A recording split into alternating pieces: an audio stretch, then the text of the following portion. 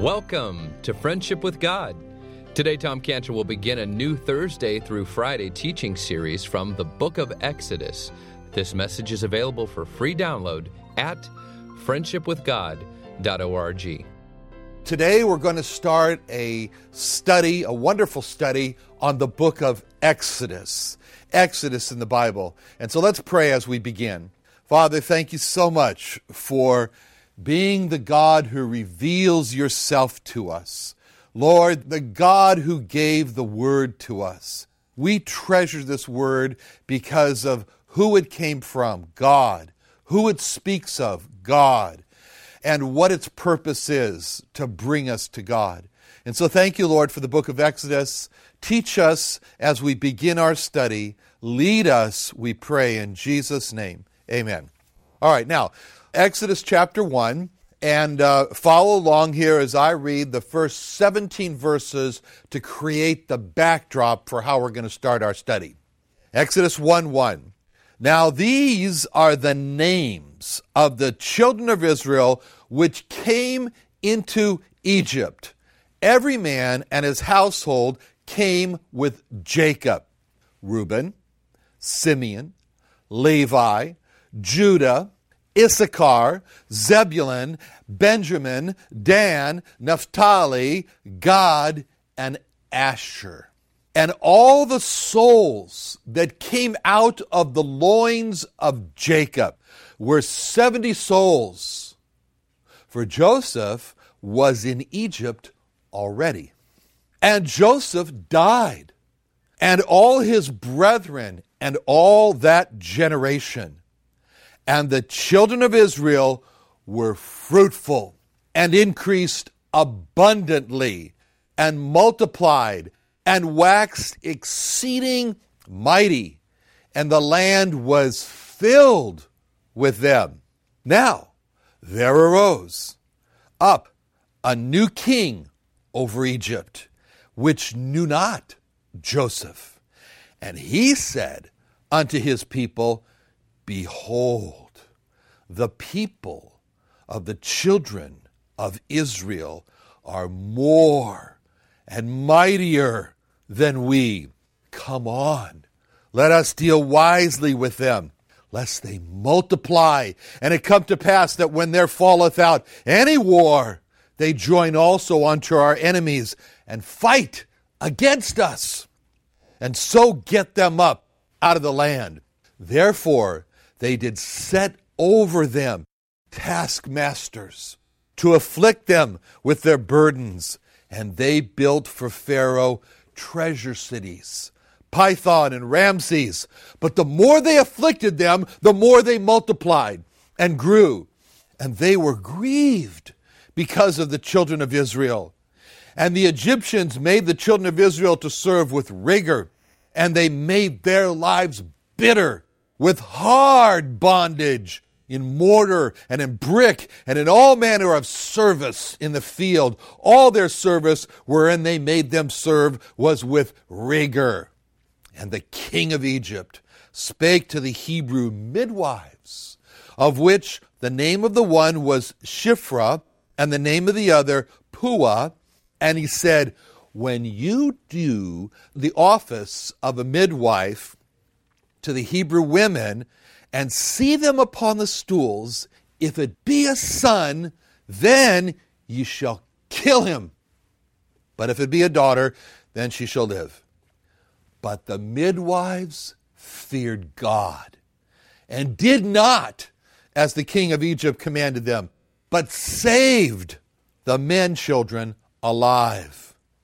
So this is the beginning of the backdrop of our book of Exodus. What an exciting history that it starts off with. It's so much for us to consider. But before we do, we want to talk a little bit about just the name. Now, when we have the Torah, the first 5 books of Moses, the Pentateuch, this portion, along with all of the Old Testament, was translated about 300 years before the Lord Jesus Christ came by a group of 70 rabbis in the city of Alexandria in Egypt, and it was translated from Hebrew into Greek. And at that time, the books were given Greek names. Exodus is not an English name. It's not a Hebrew name. It's a Greek name. And that's what it comes from. And it means the going out. It's referring to the time when the children of Israel, when the Jewish people left Egypt. Now, that's not a bad name for the book. It's not a bad name. It's only one part.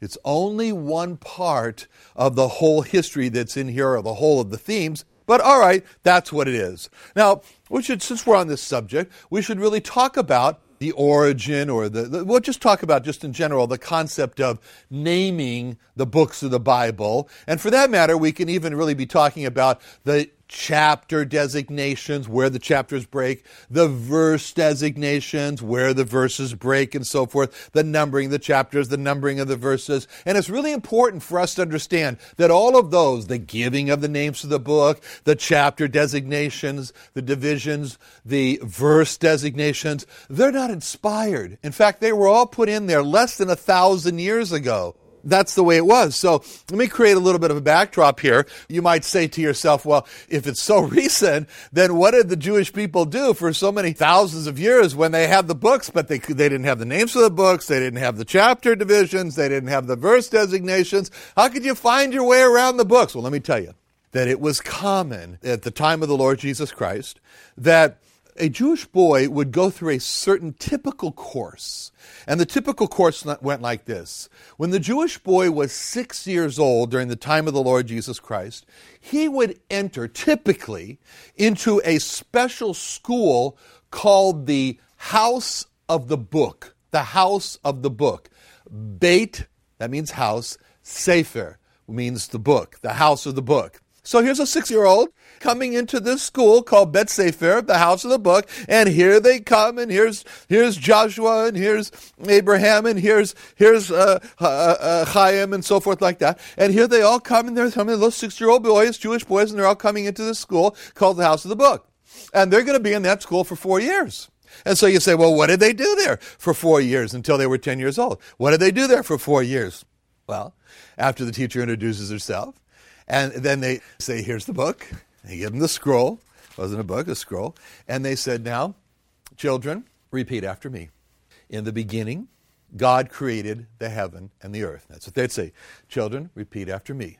Bereshit bara Elohim Hashemayim et va'aretz. He says, just say these words. He says, say these words, children. In the beginning, God created the heaven and the earth. And all the children would say, in the beginning, God created the heaven and earth. Told Meo, very good.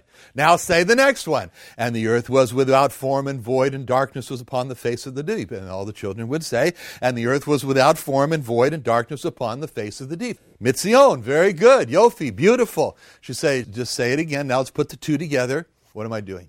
For 4 years, that's what they did in Bet Sefer. They just memorized. They memorized the first 5 books of Moses. They memorized what we call Genesis, Exodus, Leviticus, Numbers, and Deuteronomy. They memorized those books by heart. The teacher didn't say, now, do you know what this means? No. And she didn't say, Johnny, what do you think about? No. She didn't say, Joshi, how would you interpret those words? No. All she said was that, Joshi, recite for me. And Joshi would stand up there and say, in the beginning, God created the heavens and the earth, and he would just go in there, and the class would clap, and the next one and so forth. 4 solid years. They memorized at the end of those 4 years the Torah, the first 5 books of Moses. That's all they did.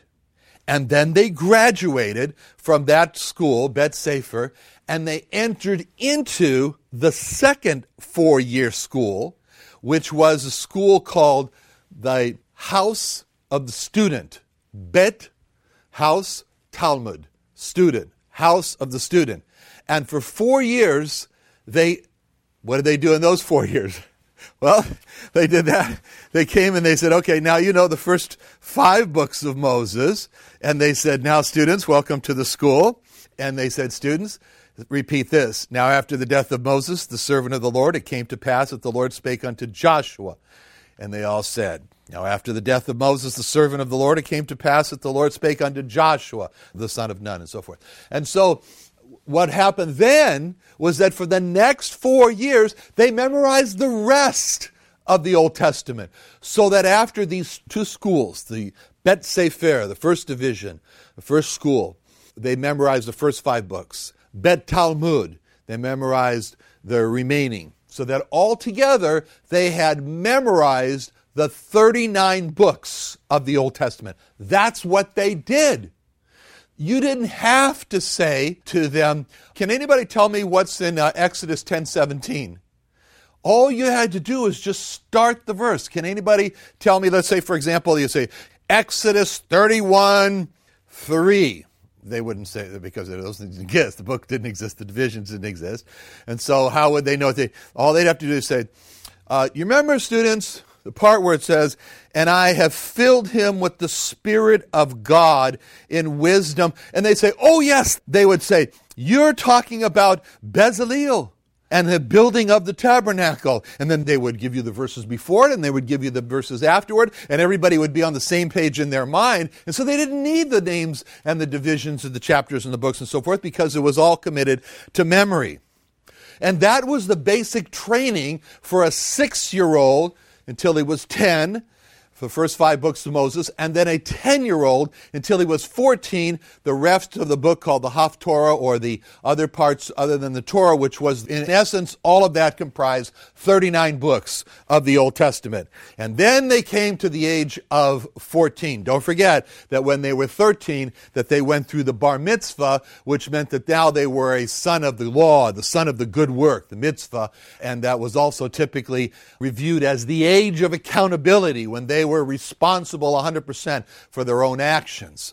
But anyway, they come to graduate at the age of 14, and then there were different rabbis in the land. And each one of these rabbis had his own particular interpretation of the Bible, his own particular philosophical view, or his own particular meaning of what these verses are. Because remember now, for the first 8 years there, from 6 to 10 and 10 to 14, we're not giving meaning to the kids here of what the scriptures are. We're just giving them just the pure word so that it's embedded within their mind. We're turning them into a library. All right, we're filling up their computer chip with all the knowledge of the words of the 39 books. That's all we're doing here. Nobody's asking for meaning. Nobody's giving meaning. They're just making sure they got the raw data.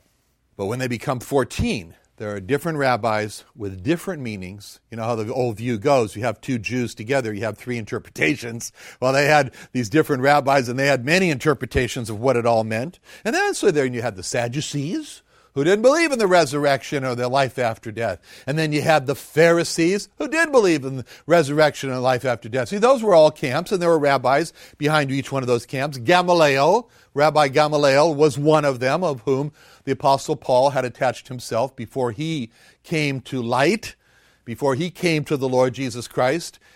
So what would happen at the age of 14 is that the boys would then be interviewed by the different rabbis in order to enter the next phase, which was called the house of meaning, or the house of interpretation. Beit for house, midrash. Midrash for meaning or interpretation. And these rabbis would interview these boys to become followers of them. And only a very small percentage of the boys were chosen. Just the smartest, cream of the crop, whoever the rabbis wanted to, and the others would take up a trade or go into their father's business or whatever, and that was how it was. Today, Tom, you mentioned about memorizing the Bible without knowing the meaning of that scripture or verse, or about the God of the Bible in which you're memorizing. Where does this lead a person if we continue to do this? Yes, this is a very, very important thing because, some people believe that the Bible is some kind of a mystical book, that somehow it has mystical powers. I mean, I know people, for example, who have told me that when they have an important decision to make, that they take this book, the Bible, and they flip open to one page and they read something, and somehow some mystical message is going to pop right off the page, and they're going to get all kinds of direction. This is not how the Bible is valuable to us, or to just memorize the Bible without knowing the meaning of the verses, without knowing the author of the verses, value will not come. Because what it says in 2 Corinthians 3 through 6 is it says, "Forasmuch as ye are manifestly declared to be the epistle of Christ, ministered by us, written not with ink, but with the Spirit of the living God, not in tables of stone, but in fleshly tables of the heart." See what he's saying here? He's saying it's not a case of being written with ink, but it's when the Spirit of Christ, the Spirit of the living God, takes the Word of God and writes it not in tables of stone, but on the fleshly tables of our heart, then the Bible becomes valuable for us. And then Paul goes on and says, you might ask the question, and when you read something like that or hear something like that, you might say, who in the world can do this? And Paul says, I'm glad you asked, because in verse 5 he says, not that we are sufficient of ourselves to think anything as of ourselves, but our sufficiency is of God, who also hath made us able ministers of the New Testament, not of the letter, but of the Spirit. For the letter killeth, but the Spirit giveth life. See what he's saying here? God wants to give life. God in his Holy Spirit wants to give life. And so what he's saying here is that he's saying, if you come to me, if a person comes to the Lord Jesus Christ, then the Spirit of Christ will take the words of Christ, the Word of God, and make them alive. He said, that's why he says, the Spirit gives life to the Word of God. But the letter alone, without the Spirit of God, without any meaning, and just memorizing, he says, the letter killeth. That brings death. But the letter, the Word of God, with the Spirit of the living Christ, that brings life. That's why it's so important every time you come to the Bible to open it up and say, oh God, make this Word to be alive to me. Open this Word to my heart. Open my heart to this Word, that your Spirit may show me the words of eternal life in this book as I open it. That's what it means. The Spirit giveth life. That's some great teaching and understanding there from 2 Corinthians, because you're mentioning that the letter killeth, but that the Spirit giveth life. So you need both for the Bible to come alive. Is that what I'm understanding, Tom? Yes, the Master, the Lord Jesus Christ, spoke so clearly on this subject in John chapter 6, verse 63, where he said, it is the Spirit that quickeneth. That means that makes alive. So he's saying here, it is the Spirit of God. You can call him the Spirit of life. He's called that in the Bible. It's the Spirit of life that gives life. And then the Master said, the flesh profiteth nothing. The words that I speak unto you, they are spirit and they are life. So he's making very clear to us that when we receive life from the Word of God, as he said, the words that I speak unto you, they are life. It is because it's the Spirit of life that's taking the Word of God and he's applying it to our hearts. He's saying, if you come to the Bible with only flesh and blood, in other words, if you were to open up the Bible and you say, I don't need God at all, this Bible is just fine in and of itself, so I'm just going to open this Bible, you will not get anything. In other words, he said, the flesh profiteth nothing. But notice how he puts this together this way. The words that I speak unto you.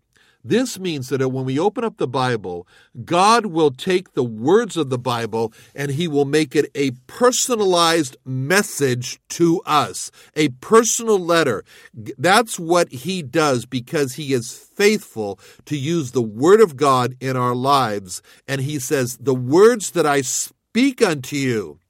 And that's very important for us when we come to the Bible to say to God, oh God, speak to my heart. I will die without life. I will die without hearing the words of life, the words that you speak unto me. That's why he said, the words that I speak unto you, they are spirit. In other words, they are the words that the Spirit of life, the Spirit of God, is going to take and apply to you and make come alive to you and impress you with and cause you to remember and give you like these indications. This is what God has spoken to you.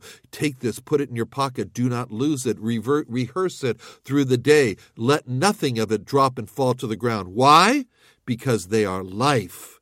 And we want the words of life. That's what Peter said. When Peter was questioned whether or not he would turn away, Peter said, to whom shall we go? Thou hast the words of eternal life. And Jesus always does have words of life. And I did a little study one time on my own and noticed that Jesus always used explanation points when he talked about scribes and Pharisees, lawyers, and religious leaders. And I assume that's because he knew they could be a hindrance to people. Can you talk more about that? Well, yes. The verse that we were looking at today, Luke 11:52, is a very, very fearful warning. And whenever the one who is charged with all judgment of men, whenever the one who actually casts men into hell says these words, woe unto you, that's a terrible, terrible situation. And that's exactly what he did in Luke 11:52 when he said, woe unto you, lawyers. It just makes us shudder in our shoes as we think the one who is holding the keys of life and death is turning and saying, woe unto you, lawyers. And then he explains why. For you have taken away the key of knowledge. Ye have taken away the key of knowledge. He says, ye entered not in yourselves, and them that were entering in ye hindered. Oh, what a terrible, terrible thing. What is he saying? He's saying you've taken away the key of knowledge. What is the key of knowledge? No, that's not the right question. The question is, who is the key of knowledge? The answer is the Lord Jesus Christ.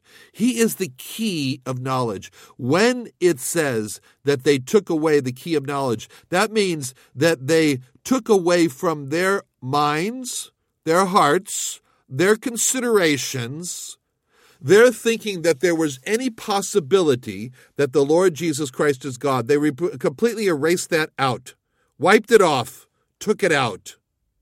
That's what it means. They took away the key of knowledge. Then he says, you entered not in yourselves. Think about it. The door to heaven, the key to the door to heaven is the Lord Jesus Christ. And he came and offered himself as the key so that they could open that door and come in to safety, to eternal life, to joy and happiness forever. It's a door. There's a key of knowledge. And he said, you didn't go yourself.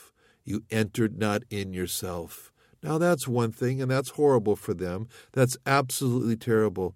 But then they took one more step, which was absolutely damning. And that step was, and them that were entering in, ye hindered. So he said, all of you needed eternal life. All of you needed to be forgiven from your sins. All of you needed to be spared from hell. All of you needed the grace and mercy of God to come to heaven. The key of knowledge is myself. You took away the key of knowledge, not only from yourself, which was terrible in and of itself, but there were those who were coming to me. There were those who were responding to my teaching. There were those who were coming to me for life. And you hindered them. You threatened them. You threw them out of the synagogue. You threatened them with excommunication, as happened to the blind man in another passage in John. And you threatened them, and you discredited me before them, and you went to them and you said, he's not who he says he could be. He is. He cannot be the Messiah. He is certainly not God. And you did that not to yourselves alone, but to those young ones that I was wanting to save, that they needed to be saved from their sins, and you stood in their way. And that's the reason why he said, woe unto you. In another place he said, it'd be better for you that you weren't born, or that a millstone was hanged around your neck and you were cast into the lake, because what you did was so horrible. Thank you for joining us today.